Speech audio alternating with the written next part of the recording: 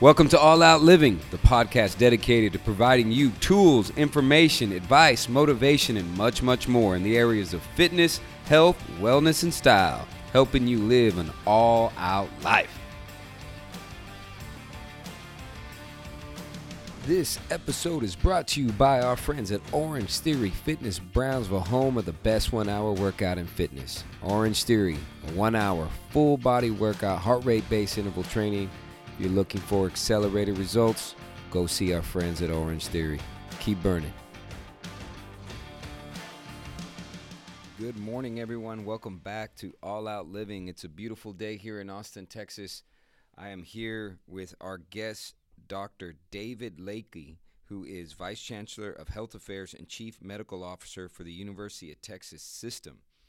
We thought it appropriate at this point in our podcast to bring in some medical professionals. We talk a lot about motivation. I believe it's important to get into the science of healthcare, the science of health and wellness. So, Dr. Lakey, welcome to the show. Thank you, Representative Lucio. It's good to see you. Thank you for making time. Your position here with UT System is obviously a demanding one. I'm fascinated by doctors generally, how much you have to study and do in residency just to get into the game of practicing medicine, but much less grow your career like you have. So thank you for making time today.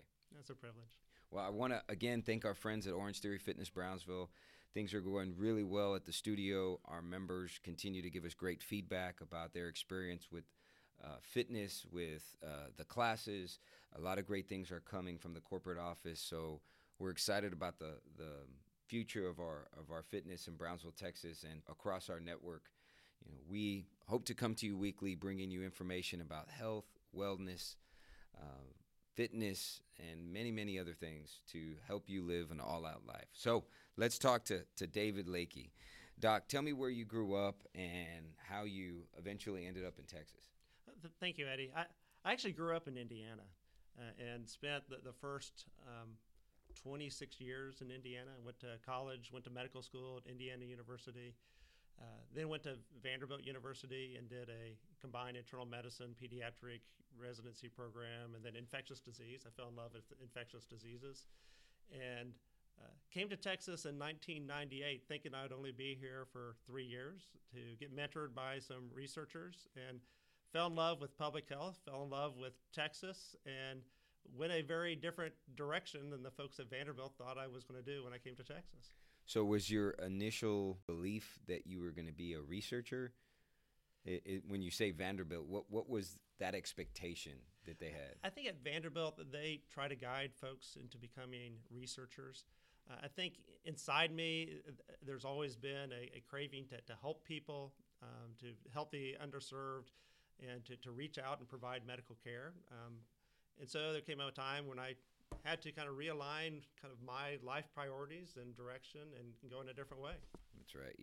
Hearing your calling, following that calling Absolutely. is important, I think, for not only your success, but for your happiness with what you're doing. Well, we're glad you're in Texas. Oh, thank you. So you stayed in Texas, you finished your research project, then where did your career take you from there? Yeah, so I landed in Texas in 1998, and about 2 years into that, made the decision to do more infectious disease work. Had a HIV clinic, infectious disease clinic, became working with the local health department on their board, became very involved in disaster response and in response to Katrina and Hurricane Rita. And after that, in 2007, was asked by Governor Perry to become the Commissioner of Health for the state of Texas, and was privileged to work with some of the most dedicated folks in the nation trying to improve health here in the state, and did that for about 8 years. And then 3 years ago, came over to the University of Texas System. Tell us about the name of the agency is Department of State Health Services. That is correct. Uh-huh. Okay, so I want to go back to that. Okay. That's a whole subject matter that we'll touch on, and some of the things that you experience in that role, what that agency's essentially charged with, what they oversee, and how important that is to understand our health. You know, one of the things I wanted to accomplish with you on this in this episode is, you know, for lack of better terms, just make people aware of the healthcare crisis that we're dealing with. once we get their attention, talk about how that affects their long-term health, but then also give them some hope that with daily habits that we can, implement in our lives, we can make tremendous changes. So, okay, you went from DSHS. I always struggle saying that acronym, DSHS, to University of Texas. Hook 'em horns, right? Absolutely, Eddie. Okay, so tell me what you're doing here. I did mention that you were Vice Chancellor of Health Affairs and Chief Medical Officer, but I think people have an appreciation of what UT is. But give us a little definition of the footprint of UT system. The UT system is a very large. I sometimes think of it as a federation of schools across the state of Texas. 14 institutions comprise the University of Texas system. In those 14 institutions, we have 6 traditional health science institutions, ranging from MD Anderson to UTMB to UT Health Science Center in Tyler. And then we have the traditional 8 academic centers, but we have embedded 2 new additional medical schools within those institutions, UTRGV and Dell. And so we now have. Thank you for that. We're real excited. It's absolutely. They're doing great work down in the valley. And so we have now 6 medical schools, 2 additional health science centers, and so a pretty large footprint. About 200,000 students across the system, about 100,000 faculty members. Large healthcare delivery system, large educational system in the state. So not just an academic environment, but actually delivery of healthcare. Absolutely. We deliver a lot of healthcare. Again, ranging from MD Anderson, the #1 cancer center in the nation, UT Southwestern, and the great work that they're doing up in Dallas, partnering with Presbyterian healthcare systems. In East Texas, there's a new partnership with UT Tyler, and so now they have partnered with ETMC, so large footprints there. Houston, San Antonio, in all the major metropolitan areas, we have providers providing healthcare and education, training the next generation of physicians, nurses, pharmacists for the state. When you were either in this position or at DSHS, and you were being briefed, because it seems you were in leadership positions, continue to be in leadership positions, and you were being briefed generally about the state of health in Texas.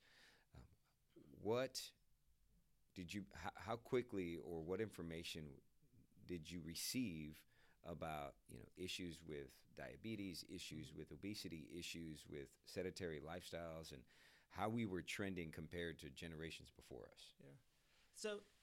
So I think health in Texas is very complicated. If you look at a variety of rankings, we rank about 34th in the nation related to health. But it depends on who you are and where you live in the state of Texas. We have significant what we call disparities. The rates of premature death in African Americans is higher than Caucasian individuals. We have rural disparities. There's higher rates of mortality in rural areas or in areas of poverty in the state of Texas. And so it depends on kind of who you are and where you live in the state. Now we have many challenges.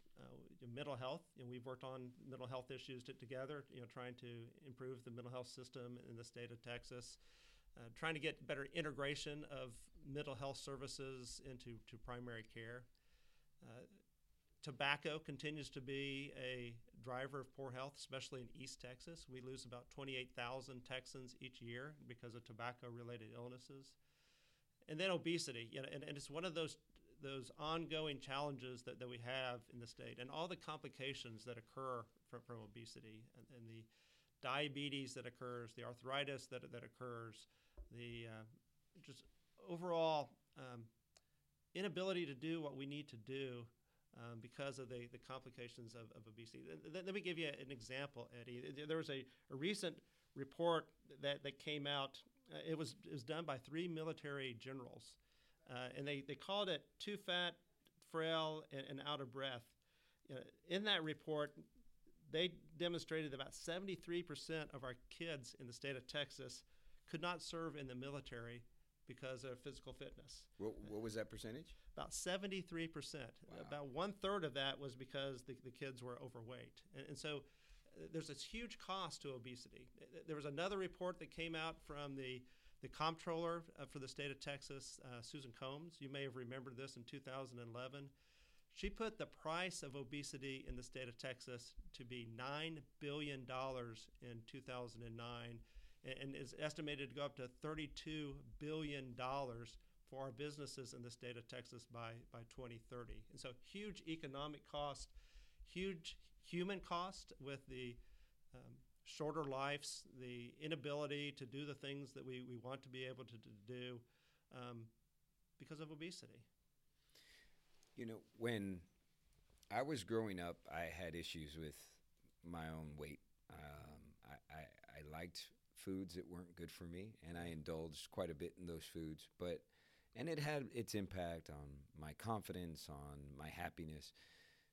However, when I was about 17 or 18, I started really exercising, and it just started with jogging around my neighborhood, and then it grew to lifting weights and doing different things. But when I was a young man into my really mid-20s, in my area of the state, there wasn't a lot of access to or choices when it came to fitness. You either did your own stuff at home or jogged, or you went to one or two big box gyms. From that time, fast forward to today, which is roughly a 10 to 15 year period, there is significant choices for fitness, right? We have CrossFit gyms, yoga studios, cycling studios. It seems that we have a 5K or 10K or half marathon or marathon every weekend. There's a heightened awareness of the need to exercise. I think people get it now, but there's not the adoption rate that we hope for. Mm-hmm. We're still struggling, right? If you go to the mall or you go to any area in a populated city and you just sit down and people watch, an alarming amount of the people you see are going to have issues with weight. What I think is access is getting better, even in Brownsville, Texas, and I'm sure you've seen this, Doc. We have farmers markets. We have hike and bike trails that are becoming a major priority for cities. So where you mentioned that where you live and whether rural or urban, and then the poverty level will have an impact. Do you feel that as a state, starting from our local communities on upward to the body I serve in the legislature, we're doing a better job of planning and implementing policy to help with these issues? I think people are realizing the extent of the problem, but we still have a lot of work to do in the state of Texas. You know, right now about 34% of the adults in Texas are obese. If you look at those that are obese and overweight, it's almost 70% of our population in the state of Texas. And I think people are realizing the cost to healthcare because of that. You know, diabetes is a very expensive illness on down the line. You know, it's not just the insulin that you're taking. It is the eye complications, the kidney complications, the dialysis that takes place. I spent a lot of time as an infectious disease physician, and a lot of my work was taking care of diabetic foot ulcers. You know, when you lose the feeling in your toes and you don't realize there's that rock in your shoe, and you get a little sore and it gets infected and becomes a bigger sore. You know, these are very complex and costly health problems caused by obesity, and obesity being a very complex issue. But the food that we eat, the exercise we get, are we incorporating daily activity in what we do? The lack of doing that is having these tremendous costs for the state of Texas. I have this self-proclaimed theory that food could be equated like a drug. I think that we almost use food sometimes to self-medicate, right? I've had a hard day. I just want to eat something comforting. Yeah. Or our relationship with food, I think, is completely skewed. In addition to that, sometimes when we just want to spend time with someone, instead of just, hey, let's go get a cup of coffee or water or whatever, we tried to schedule it around a meal. In your experience, and the countless research projects that you've been have had access to or been reported by, how because I know that they're doing things out there, right? So I look at communities like mine, and there are charity organizations like Proyecto Juan Diego and others that are going into the colonias and trying to change how they prepare food, how they experience food. Is that a something that maybe you have some experience in or can agree to, that we have a skewed relationship with food? Yeah, I absolutely believe we have a skewed relationship. Instead of just eating what we need to keep ourselves healthy, we have so much food around us. The food that we eat is different than the food that our parents, our grandparents ate. We're not pulling something, a carrot out of the garden, or harvesting the corn and eating it. It's processed food. A lot of times sugar is added to that. I don't know about your family, but I sometimes tend to fall into eating out more often than I should, just because it's easy and it's not that much more expensive. But when you do that, our body is built to crave fat and sugar, and dopamine is released in our brain, and you get that satisfaction. And as you noted earlier, it's a cultural thing. I have a lot of either business meetings over lunch or friends that I want to talk to, and let's go out and get something to eat. And it's easy to get in that environment to get a lot more calories into our body than we're burning off in the exercises that we're doing. I want to jump back a second. Please. You talked about Brownsville. Brownsville's doing great work. They were recognized by the Robert Wood Johnson Foundation several years ago for their culture of health that they're trying to establish there. The establishment of walking trails, biking trails, the farmers market, converting old railroads into places that you can exercise. That's the type of community investment. People at the local level figuring out how do they make their communities healthy that we need to spread across the state of Texas. So Brownsville's an anomaly, unfortunately, right Yes. now. We're ahead of the curve on that. I got to say, it makes me smile pretty wide. I like to hear that we're doing great in this area. We talk about mental health. Yeah. One of the things that I've seen, Doc, and this might not be necessarily a medical issue, but more of kind of a motivation issue, is when I've really seen someone change, right, is when they've made up their minds. Like, they've absolutely committed to a healthcare program and a fitness program, and they go cold turkey and they go all in. They don't take it casually, and that's when I see big change. Otherwise, what we sometimes see is people come work out at our studio and then they pick up a hamburger on the way home. As much as you work out with us, a hamburger on the way home is only going to get you incremental results. Have you, either through DSHS or through UT system, been privy to any studies on the mental side of health and wellness and fitness? Because you did say, mental health is something that is important and an issue in our state. Yeah, mental health obviously is an issue in our state, and there's different types of mental health issues. You have major mental health issues that need medication, and that's not what I'm talking about. But after a long day, you and I may get down, and I find when I go out and walk and exercise that it elevates me, and I can come home earlier. You noted a little while ago the hard decision of making a decision and then going cold turkey. A personal example for that, for me in my life, has been my dad. Okay. And so my dad, when he was in the military, they gave him cigarettes. He started smoking. He became addicted to tobacco. He came back home, married my mom. She had an influence on him, and it came a day, and he just stopped. Okay. My dad is now 84. He retired 3 years ago. He is mowing the yard. He is exercising. His mind is totally with it. I wouldn't have the same dad I have today if 60 years ago he didn't go cold turkey and stop smoking cigarettes. I was a little surprised when you told me tobacco is still a big issue as it is. It is the number one killer of Texans right now, preventable killer. Wow. 28,000 Texans die because of tobacco. And Wow. that's the lung disease, it's the cardiovascular disease, it's the stroke, lung cancers, a variety of other cancers.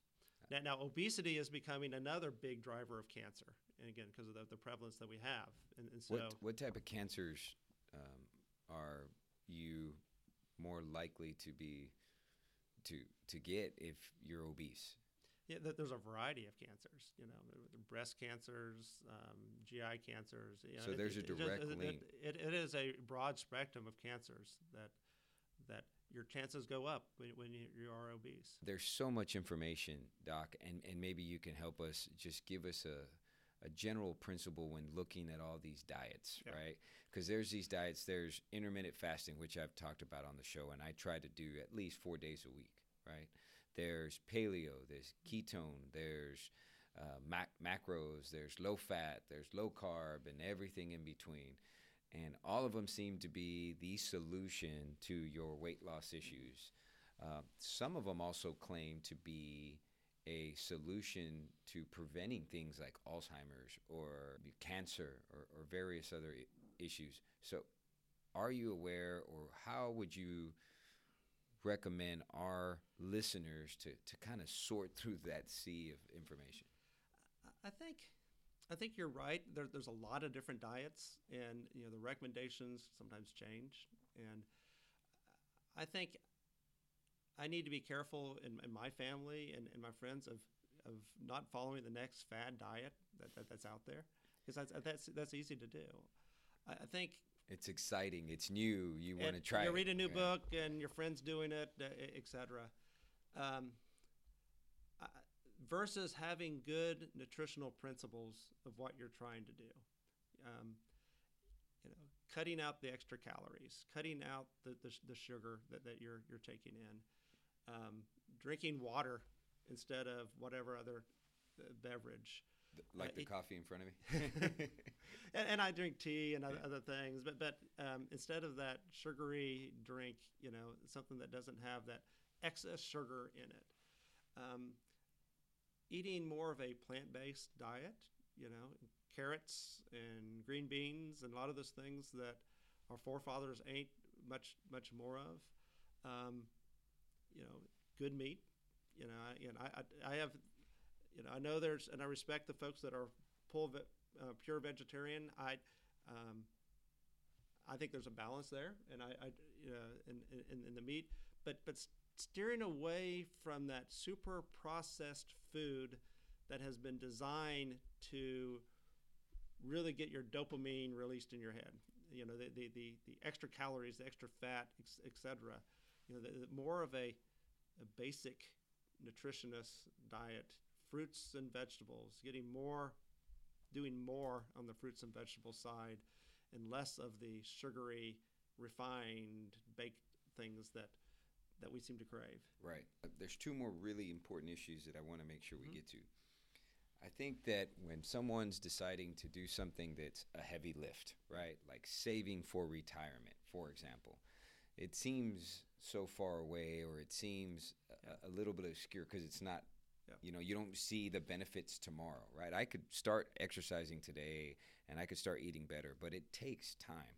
So kind of to equate that to, let's say, savings. When I really became aware of the importance of savings was when I sat down with a financial planner and they said, look, this is what you can achieve if you were to do this just little by little. So this is the bigger picture. You can retire and live off of X if you were to do this every day, year after year, with an average interest rate of X growth per year. Is there something you can equate?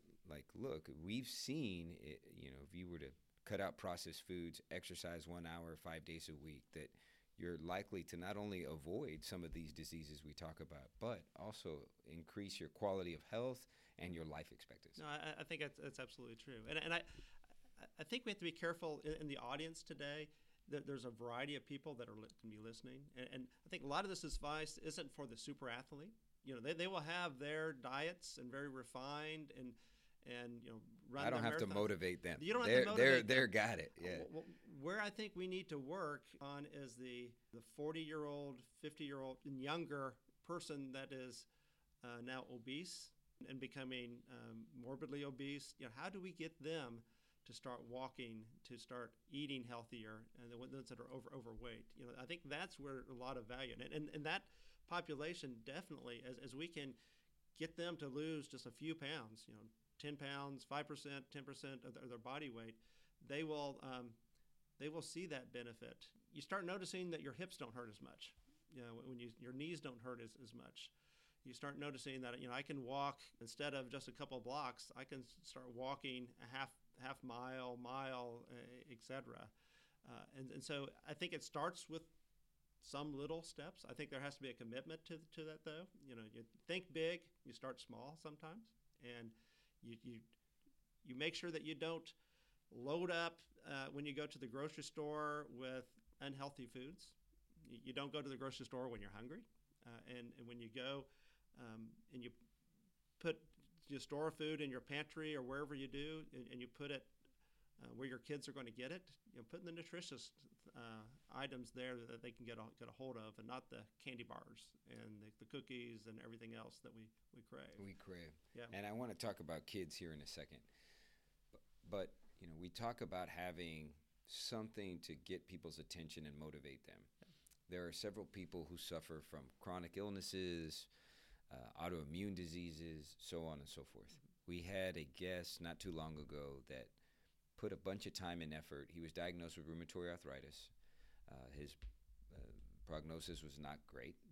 He was a young man. They said within 7 years he'd be in a wheelchair. He was a very athletic man.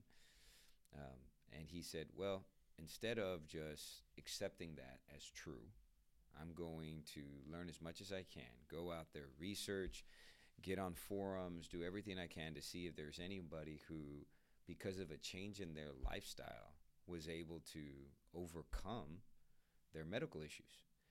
So he claims that through intermittent fasting, he was able to completely get off all medications, has zero symptoms after 7, 8 plus years of rheumatoid, the initial diagnosis.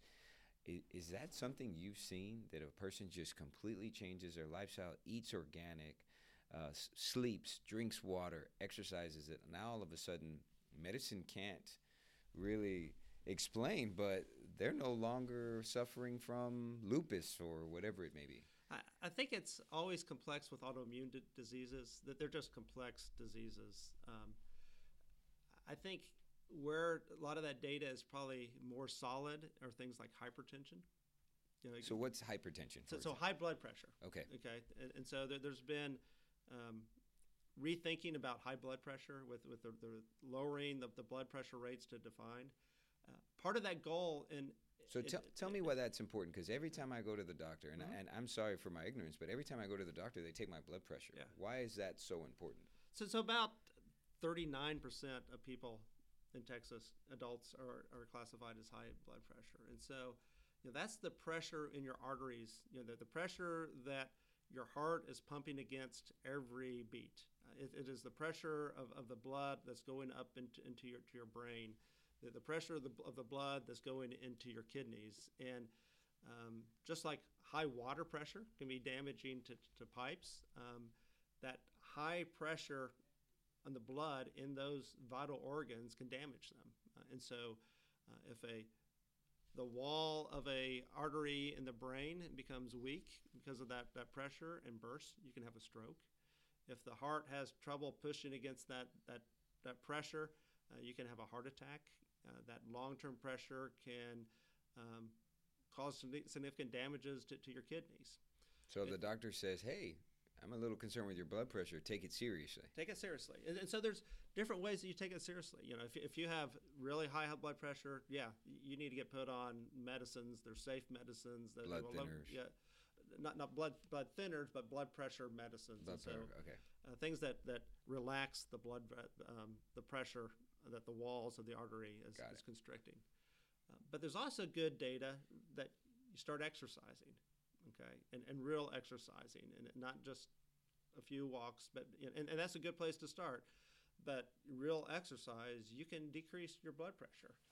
That and diet, and your blood pressure can go down, and you will decrease that chance that you'll have that stroke when you're in your late 50s, early 60s, or that you're having that heart attack, or that you're get put on dialysis. And so I think that's a real evidence-based initiative that exercise, diet can have a profound impact on health conditions.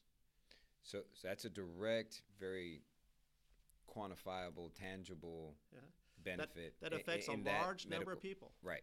Mm-hmm. But we also know some of it is not as clear, but we also know that issues dealing with cancer mm-hmm. and Alzheimer's and other diseases that we might be prone to, we could impact whether or not we ultimately suffer from those by the lifestyle we adapt.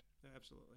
Great. So I'm just curious, and I know I didn't really prep you for this, but I'm just curious, like, do you have an opinion on this proliferation of weight loss surgeries that seem to really be a popular option? Like, I don't know if I can stay committed to a diet and stay committed to exercise, and if I go get this weight loss surgery, I'm going to drop 80 pounds. I think for the right patient, that is an option that needs to be considered and paid for. I think that's a limited number of folks, though. You think more people are getting these procedures than I don't know if I can tell you exactly, but I think the majority of folks that have an extra 20 pounds, 30 pounds, instead of thinking about that and the we call bariatric surgery, and it's an invasive surgery. It's a safe surgery, but it is an invasive surgery, going in and making the stomach smaller and bypassing the stomach.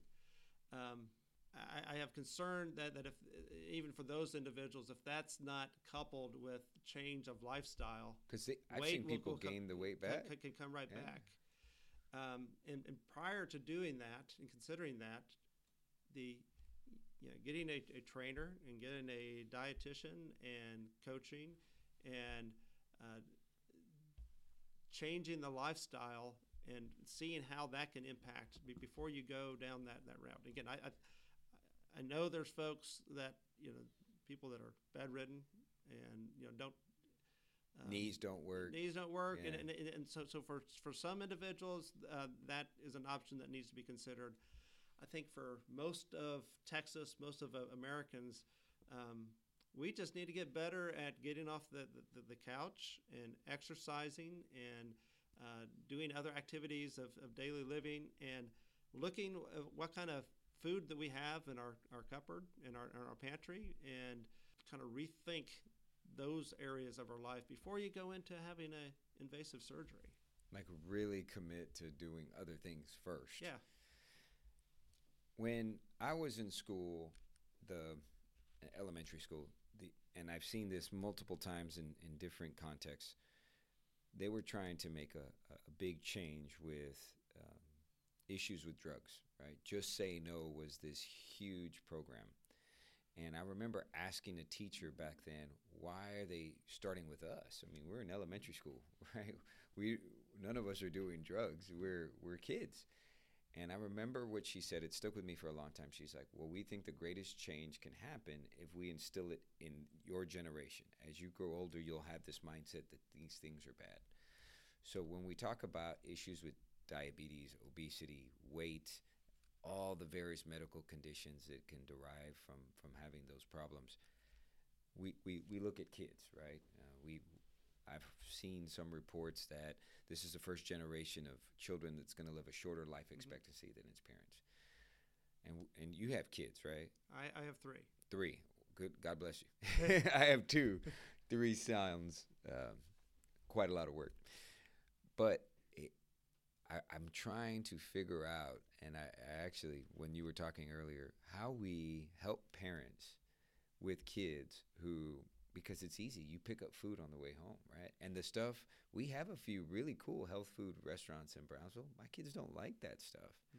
I'm providing lunch for elementary school in Brownsville tomorrow as a thank you. I adopted a class as an office, and I was trying to plan with the principal, and we couldn't find a healthy thing that she believed the kids would eat. And so let's talk about that. What have you experienced either in your own family or as a medical professional in trying to develop a way to get kids bought into their health?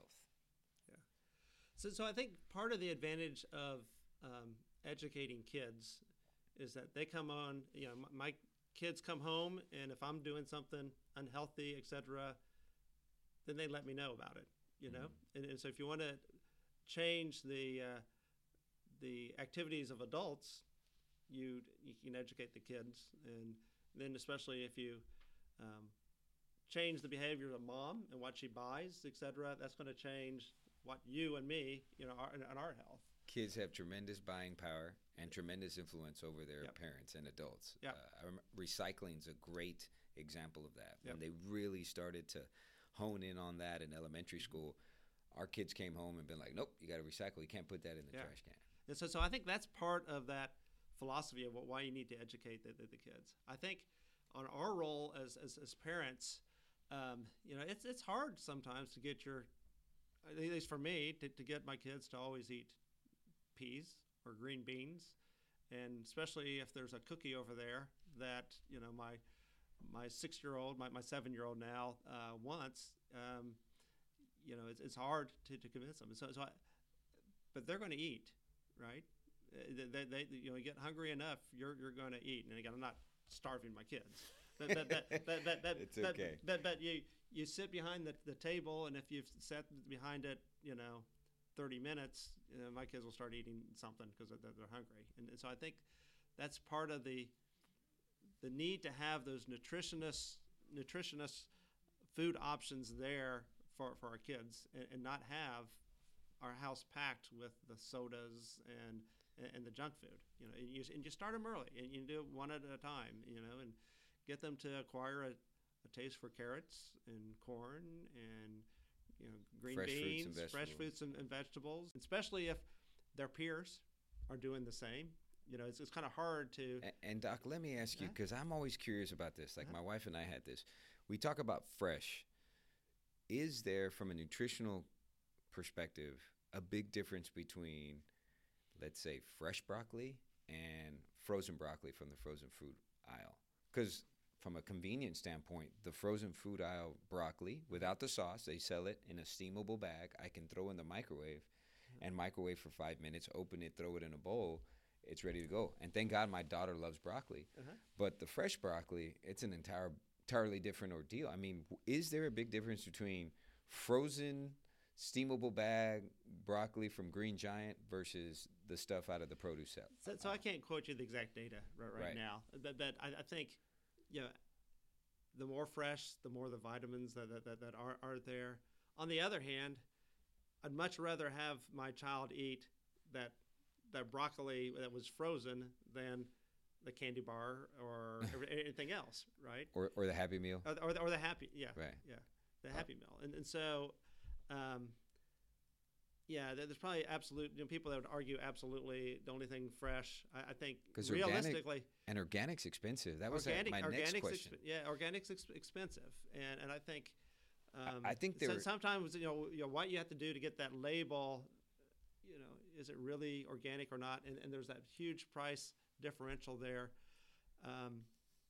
Again, I think I've just kind of learned to think practically as a dad or whatever, dad and as a physician, and I would rather them to eat maybe some vegetables that had been frozen than the other things that would be eaten. And then if I can, and my oldest son then is more on the pure or the real fresh side. So right. Like and it's never frozen. Yeah. So I think there's a kind of a continuum in my family of where I'm trying to get my youngest son, who's 7, versus my almost 21-year-old son, as they are in a different time phase of their life.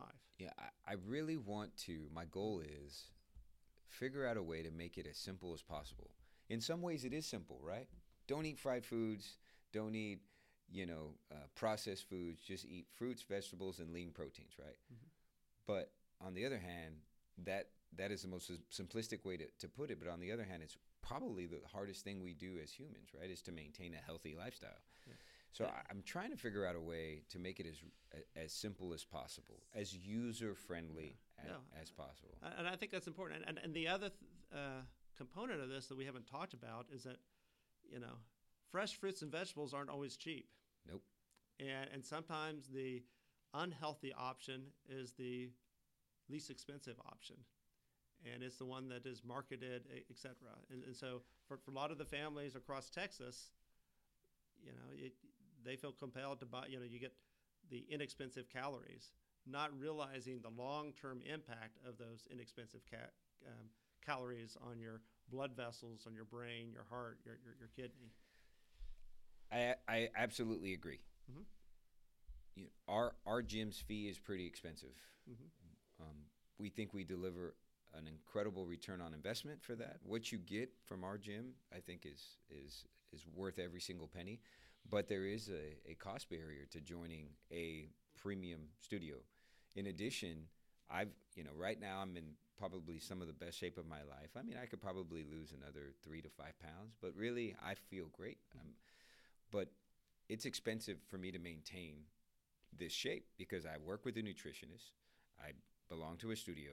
The foods I buy that are recommended by a nutritionist are not cheap, right? So I hope that the entry or the access to the lifestyle I'm living becomes more affordable. And I think with time it does. I remember when VCRs cost $1,000 and now, I don't even need really anything but my smartphone to stream movies, right? So I think it's going to become more accessible and easier for people to maintain this lifestyle. But there is a cost issue right now. Just a few more questions. I want to thank you so much for your time. I forgot to mention, Dr. Lakey here has a history of competing in powerlifting and had great success nationally at the state level. And so he himself has walked and talked that fitness journey. So tell us about your history with competitive weightlifting. That's a long time ago. So I grew up, when I was in middle school, I was a pretty thin kid. And there were kids that would harass you if you were the smallest kid around. And I quickly learned that the way to get out of that was to gain weight, lift weights, get some muscle. And so I was on the wrestling team and then started competing in powerlifting meets. And again, this was a long time ago, but was a state champion and then a Midwestern champion in powerlifting. Again, but that's 30 plus years ago. It's interesting. The people that I feel stick with fitness the longest are usually transition into some type of competition, mm-hmm. right? They do triathlons, they do marathons, they do obstacle course racing or whatever. But it's interesting that people start working out, but then find the need to do something to compete or get involved. Yeah, and I do things differently now than I did 30 years ago, and I spent a lot of time in the gym when I was in my late teens, early 20s. I've always found I do more exercise if I do something I like, right? And if there's people around me that are encouraging me, and so I like bike riding now and mountain bike riding and hiking, plus getting back into the gym and doing other aerobic exercises in the gym. Not only do I feel better physically, feel better mentally, have time to think while I'm doing that and enjoy it. And I've always found exercise to be something that's important. Absolutely. I think you said something that's very important. We sometimes, or I see people who absolutely hate jogging, right? But they've made up their mind that that's the quickest way to lose weight. So that's what they're doing for exercise. And it's torture for them every time they go out to jog. So finding something that you actually enjoy. You might not like jogging, but you love basketball. Mm-hmm. Well, go play basketball, right? Yeah, you may not like jogging, but you love to kick the soccer ball around or chase the kids around or whatever it may be. So I think that's really important. Doc, is there anything that you prepared for that you maybe wanted to discuss that we didn't get to? No, I again, just appreciate your interest in this issue. Again, I think there's part of it personal responsibility of how do we make time in our lives to do this. I think there's also good examples of Brownsville and kind of the community responsibility of making sure that there's if I as a physician tell you to go out and exercise, but there isn't a place for you to exercise, that's not helpful. If I tell you to go out and eat healthy and you don't have that option, that's not helpful. And so community work to make sure that those healthy options are available. I think we're rethinking things at the state level related to how we take care of our kids and make sure our kids get exercise in school, that our kids, if they're in after school care, that they're not just plopped in front of a TV set and fed French fries, that there's good nutrition there, that there's activity that takes place there. You know what I do with my daughter, Doc? She earns her allowance with how many miles she does on the treadmill. That's awesome. Yeah. Yeah. And she has cartoons playing while she's on the treadmill. So she's like, oh, that's 2 miles. Yeah. Give me my $5. That's great. Yeah, that's something we recently implemented. Yeah. So it's going to take all of us, right. The work site, making sure we, take care of our employees, that we have those options there. It's going to take all of us working on multiple levels if we're going to solve this huge issue for the state of Texas.